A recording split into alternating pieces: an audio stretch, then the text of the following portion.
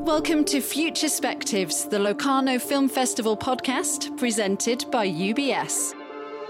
I'm your host, Gabby Sanderson, and I'm here to talk with international film stars, upcoming talent, and industry game changers. Over the Future Perspectives series, you will discover secret stories and inspiring perspectives on the future of cinema, culture, and society. So let's begin. This is Future Perspectives.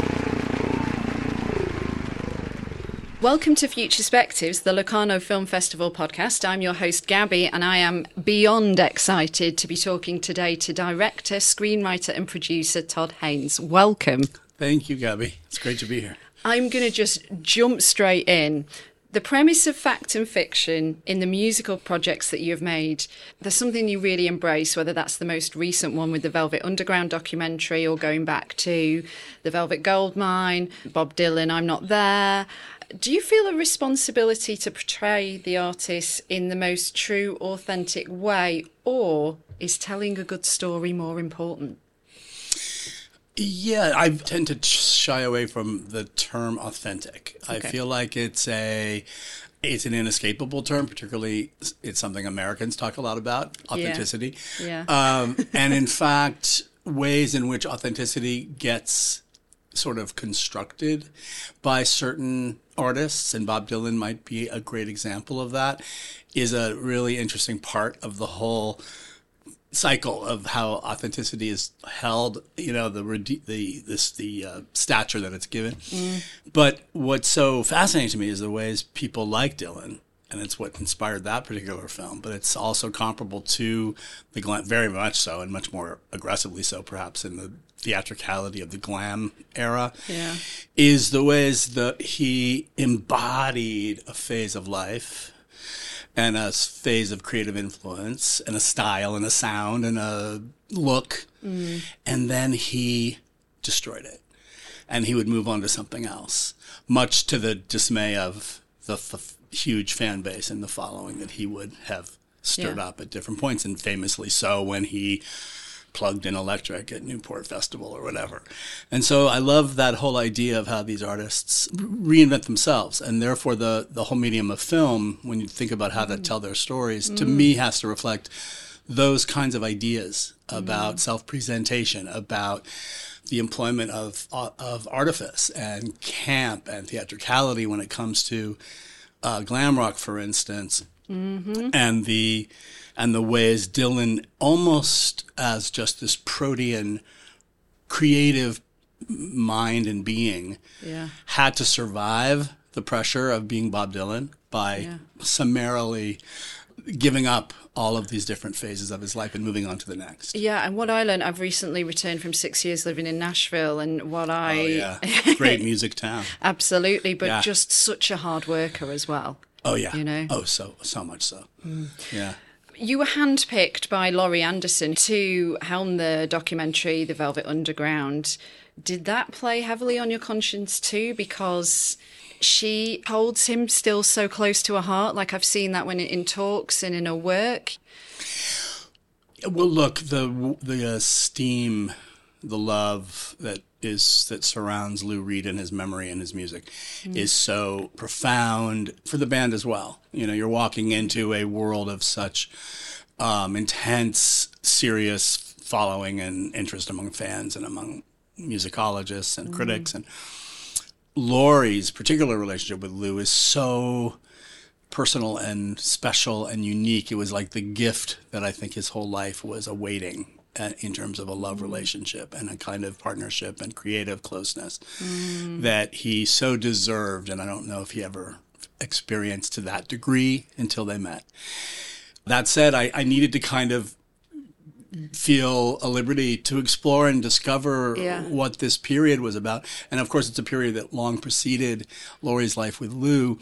I think she felt that a filmmaker who had some experience and knowledge of music and had done things that were not completely dissimilar, she could trust. And maybe Lou had seen, do not even know this, had seen some of my films before he passed away. And she was, whatever that part of the story is. I don't know fully. What a time in music, though, the art, the poetry, everything sort of blending together, and just when rock and roll was rock and roll. Yeah. Yeah. Oh, completely. And what was so unique about that time and place was that, again, all of these questions you're asking have so much to do with, implicitly the question is, why make a film about it?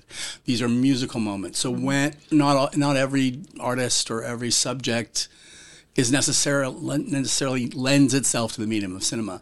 Mm-hmm. But this period in New York City in the mid-'60s that produced The Velvet Underground was so entrenched in this experimental film culture that Andy Warhol was at the crossroads of. I just felt like it was such an invitation to get into this amazing, incredible body of work that is becoming less known to people and more remote as we move forward. But it's a really fascinating and radical period for visual medium that really exploded right in the midst of the music. Yeah, it must have been so fun to dig into all that. It was just crazy. Yeah. It was right when COVID first hit.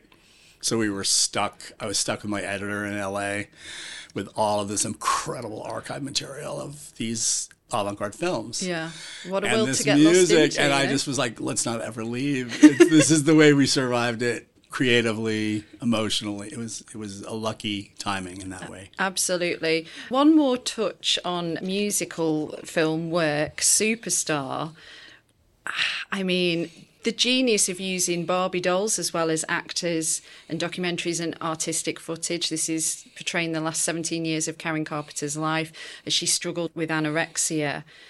I just wanted to bring it up because I think it's just such an important work. And again, the Barbie doll thing, and you think about that did trigger anorexia, didn't it? I mean, I know we're getting into uncomfortable territory a little bit. I just thought, I know that what came afterwards was challenging, but I just wanted to acknowledge it because I appreciate it. Oh, thank you. Yeah, it was an important early film for me. And in many ways, it set in motion it's so funny how it kind of collects a lot of themes that I would continue to explore without having that knowing so, because my career was yet to come. Yeah. Of women as females, as subjects of movies, as illness as a theme in films, as music and pop culture as a theme in films, and I sort of put them all together in this early film. And the pressure women go on, to this day, you're in the public eye, to look a certain way. She was so young, and she was 19, and she was in the spotlight, and she wasn't accustomed to that or prepared for the super stardom that they would face, that they would receive, and she just wanted to be a drummer and be a part of the band in the back, and they pushed her up front and put her in little frocks, and and that unique scrutiny was bear down on this woman's body that was changing every day. You certainly don't shy away from challenging projects or subject matters. And so I want to move on to sexuality. And I have to fangirl again about Carol because I thought it was so subtle in terms of telling the love story, which I guess it had to be because of, being set in the 1950s where two women couldn't be out showing their love for each other. This film had been in development since 1997. You were approached in 2013, and then I guess that's when things started to move because it came out in 2015. So can you talk a little bit about that? Sure. Oh, yeah. It was a project that had been long gestating in the UK.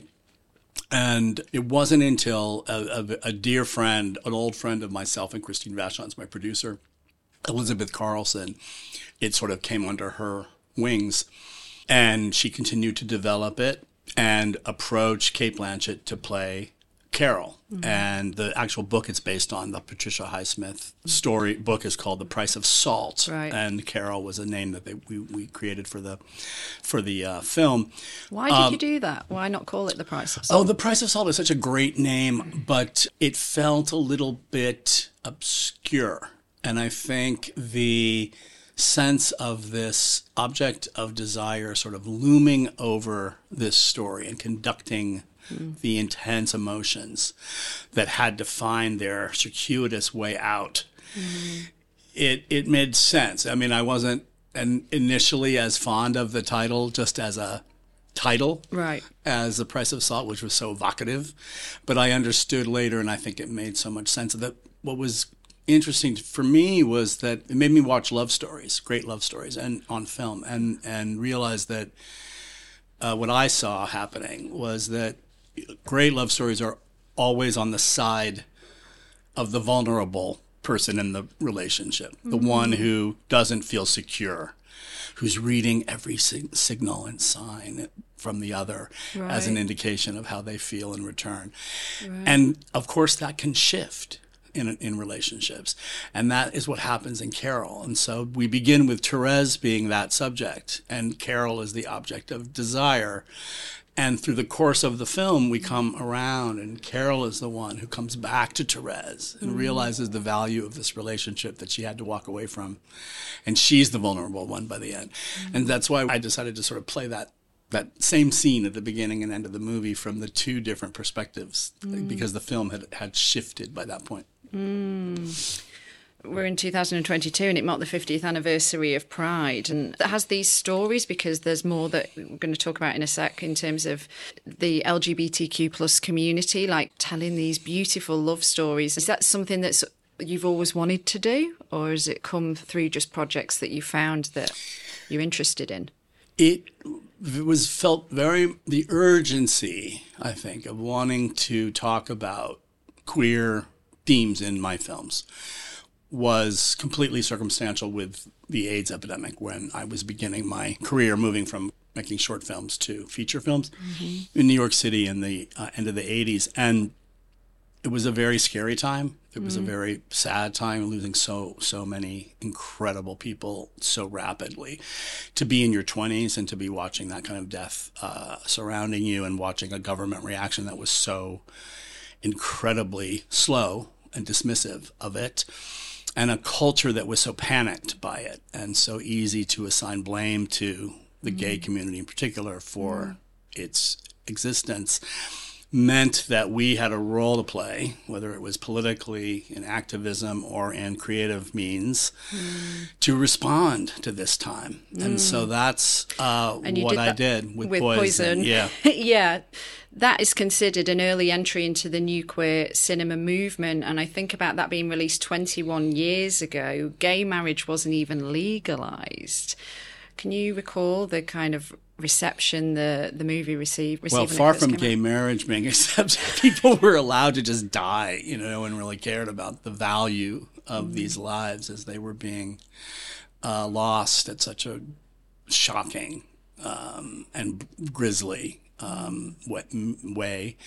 So yeah, it felt like a strong creative response was essential. And yet the films that were sort of grouped in among new queer cinema were really interestingly bold, in that they weren't simply about telling people, oh, gay people are okay and they should be integrated into the dominant society in ways like vis-a-vis gay marriage or gays in the military, which would eventually become extremely important legislative changes. They also were talking about the political, the ways in which you, being an outsider in a society, can reveal the problems of a society by being outside it and by being a target of dissent. And it's not always just about everybody getting accepted and being evenly distributed. The kinds of artists I was turning to, for instance, was Jean Genet and in Poison, who stood firmly as a someone who resisted being assimilated, and felt that there was a weaponizing that could happen with homosexuality that would critique the status quo. And so I felt that was also an important thing to remember while exhibiting this kind of social reaction to AIDS. And other films in that company were doing similar things. They were actually talking about homosexuality as a threat to normalcy in ways that make you rethink what the normal is and what the status quo is. And I felt very proud to be part of that pretty radical and progressive moment in film that came out of that public health crisis. And then you gave another perspective in Far From Heaven, And I believe that you wrote the role of Kathy specifically for Julianne Moore. A housewife discovers her husband is gay and falls in love with her African-American gardener. So, yeah, a different story, but also, you know, alerting's not the right word, but highlighting maybe this topic of sexuality and its place within the world. Yeah, no, certainly. And probably since Douglas Sirk is the subject of this really extraordinary and thorough retrospective this year at Locarno, that film, Far From Heaven, was my own way of interpreting the Sirkian melodrama, which talks a lot about the sort of pressure of domestic life and the limited freedoms that exist within middle-class life, and particularly in American life. And I went back to the 50s. George Bush had just become president of the United States, and it felt actually like newly relevant to maybe be looking at a time that we dismiss as something we moved on from. Right. And I'm not so sure that that's true. And even today, we might even feel that more so in certain ways. But Fassbinder was already somebody, the German director, who had interpreted a Sirk film called All That Heaven Allows in a film called Ali Furiates the Soul, and brought the theme of race into it.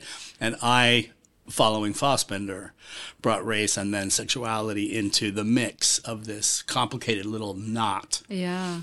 Where everybody sort of unintentionally hurts the other person just by taking a tiny step toward their desires. And that's what's so interesting about the Sirkian melodrama, is that kind of tangle that I tried to find for my own film. And what is it about Julianne that you were like, when you were writing the role of Kathy, that you were like, she is my girl? Good job she said yes. Well, my second feature film was called Safe, and that is when I first met Julianne, and when she played the role of Carol White, who was suffering from environmental illness in the film. And it was a role that was almost unimaginable on the page, because it was about a very passive central figure, a woman who was trying so hard to fit into her social world. And you always felt like it was a performance that she was failing in. And then she gets sick, and so her body starts to protest this world and this life. And Julianne walked into the room and auditioned for me and blew me away. And she has continued to do so, role after role, in this broad body of work, of risk-taking, widely varying kinds of characters and films, and working with many, many different great directors. But I finally, at a certain point, I was like, you know what, I'm gonna need to do my Sirk film, and there's no way that it can't be built around Julie. And so I did a little drawing and marker when I was at this house in Portland, Oregon, and thought I was just temporarily going to be in the city, and I ended up staying there ever since. Stuck it up on the window, and it was of Julianne in this sort of fall backyard landscape. It was, but it just started with one drawing, and I just imagined her, visualizing her in this part. And the script was weirdly easy to write. I'd been watching these movies all my life, and thinking of her. It's the only time I've ever written a script for a specific actor. That's a very good example of manifestation right there. It is. When you are deciding what project to work on, maybe receiving a script, or I know it comes in different shapes and forms for you, do you consider the social impact it's going to make? Is that a factor into your decision making? How you can send a message out there and tell a specific kind of story? What is it that draws you to something that you work on and create? Well, yeah, it does. I do think about how the viewer watching the story might be persuaded to think about their own lives and their own choices as a result of watching the film. And there are some stories that stir those questions up more than others. And so I tend to be drawn, to be very general, I tend to be drawn to stories that do so. I feel like I'm always learning still, and I'm always wanting to dive into something I maybe haven't done exactly in the past. That is a motivation as well. And also I like dealing with the past in different periods of the past. I'm also drawn to periods I haven't yet explored as well, because I learn so much. I just, it's almost like time traveling. You get into that place and you learn so much about it. Right. You once said you can be a smarty pants director, but that won't matter if the movie doesn't work intellectually as well as emotionally. Are you a smarty pants director? I put a lot of thought into the process, but I do stand by that. I think film works at a very elemental, something beyond language. Mm-hmm. It has to kind of work at the gut, and it has to kind of work visually. And I think it's through the fact that it's a visual medium that no matter how well it's written and how great the dialogue and all that kind of stuff, if it isn't being communicated visually, like you can almost turn off the sound and understand exactly what's going on. Yes. It's almost like great music. The lyrics are important and what's being said is important, but if you don't hear it in the music, it needs to really work at a visceral, intuitive level. I completely agree. And Juliette Binoche, she said something similar when I asked her about speaking in different languages. In part, she said it's not about the language. Forget the language for her. It was the emotion and the expression of the character. Right. Yeah. We talked a little bit about love stories, and I want to unpick that a bit more. And I've got some statistics to throw at you. I hope you don't mind, from my research team. So love stories, unlike war films, which are about conquering the object or about conquering the subject, it's always the subject who is in a state of vulnerability and peril. So we've got some statistics here. In the USA in 2018, it showed that live action films are most popular among 77% of males and 71% of females, whereas romance was most popular amongst 55% of males and 77% of females, which isn't that surprising.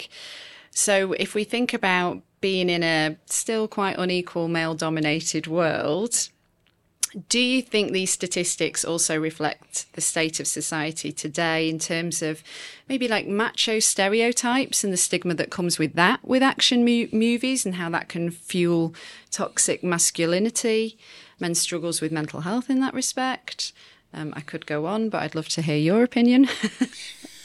Well, yeah. I mean, look, we are in a troublingly and persistently male-dominated culture, in my opinion, and all you have to do is look in the United States very recently at taking down of Roe versus Wade, a judicial protection that we've come to take as given for the last 50 years, and to go backwards to remove a basic right that is so fundamental to women's lives, economic lives, reproductive health, their choices about when they want to have a family, such basic civil rights, and to just flippantly remove that, and with a violent language in the ruling from the Supreme Court, it's so troubling that and at least this recent vote that came up for an amendment out of Kansas, a very, very conservative state in America,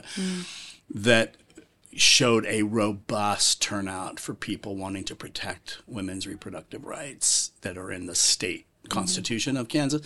And it was astonishing how many people showed up. It was encouraging to see, because I think the far right is the squeaky wheel right now that gets the attention. Yeah. But there's so many people who I cannot sit still as we see ourselves moving backwards. And I think that this is indicative. And so for me, even the whole idea of the superhero movie, you know, where people are like, let's make a woman a superhero and let's make a black character the superhero. Again, it's sort of out of a masculine discourse of power and force and violence being the way you succeed in society. Yeah. So to me, it's not really changing our value system by just flipping, who gets to be the superhero. Personally, it's not of interest to me as a filmmaker, but I also see that it reflects some of the things you're bringing up. Right. When you talked earlier about potentially being able to persuade people's perceptions through your art, is the answer to make room for more female directors, producers, scriptwriters? There's no question about that. Yeah. And people of color and voices that have just not been given the same even standing and the same access to expression. Yeah.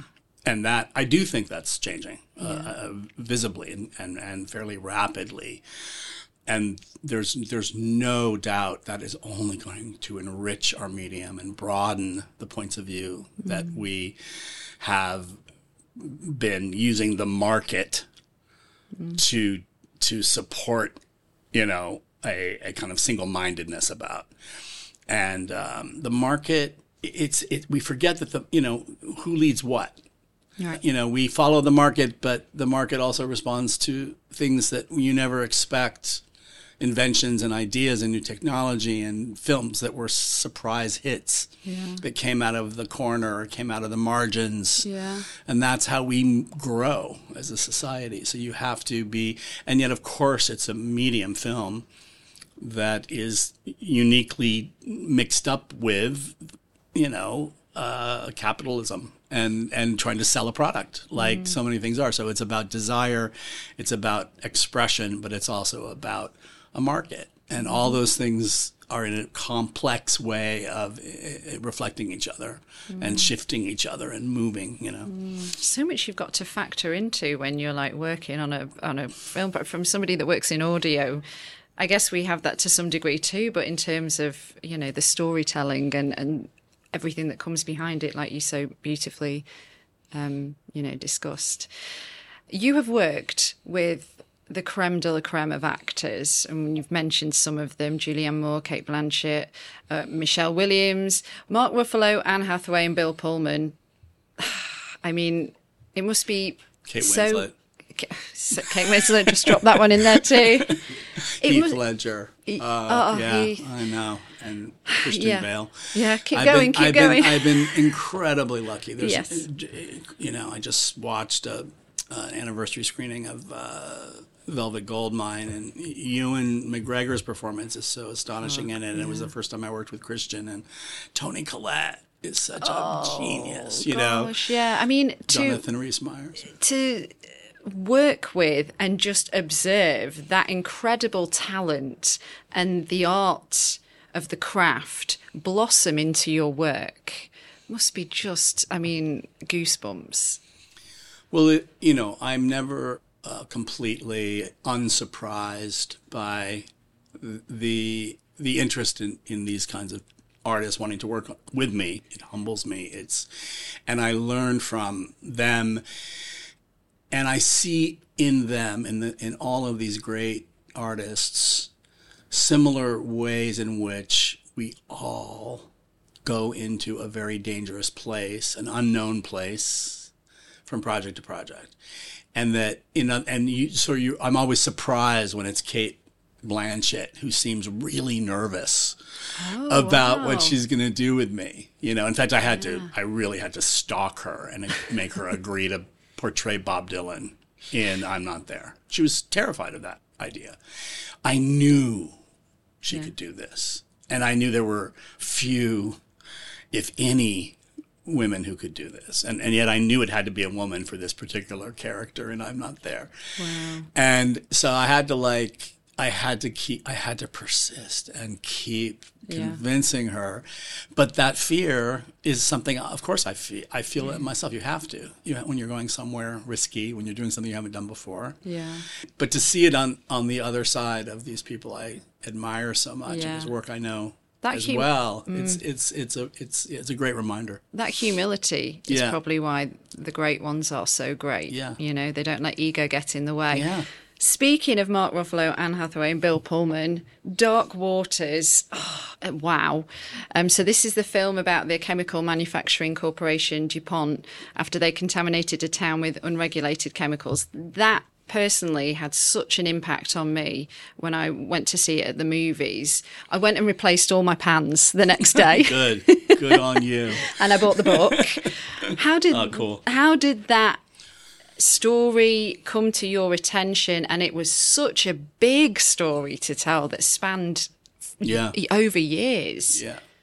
That one came from Mark. I mean, Mark was so interestingly, because it's not necessarily a kind of genre film that my work is associated with. Yeah. Look, I've been watching Mark's performances from the beginning and just been so astonished. And we met years before and in passing, I think after he did his great Jane Campion film.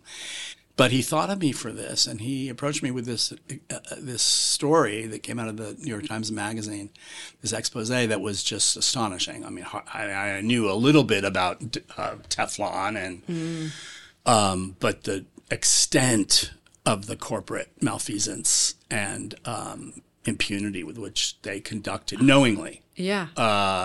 And studies on their own products and the effects that it had on lab animals and on their own employees. It's a long, sad story about corporate power that colludes with government power, Yeah, you wonder how these people can sleep at night, you know? No, seriously. The Locarno Film Festival's Pod Onore has been awarded to the most outstanding personalities of cinema, and you received this in 2017. So deserving. Please keep doing what you do. Thank you Todd so Haynes, much. thank you so much. Thank you. There's only one thing left to do. Let's roll your closing credits. What movie have you watched most in your life and why? Most in my life?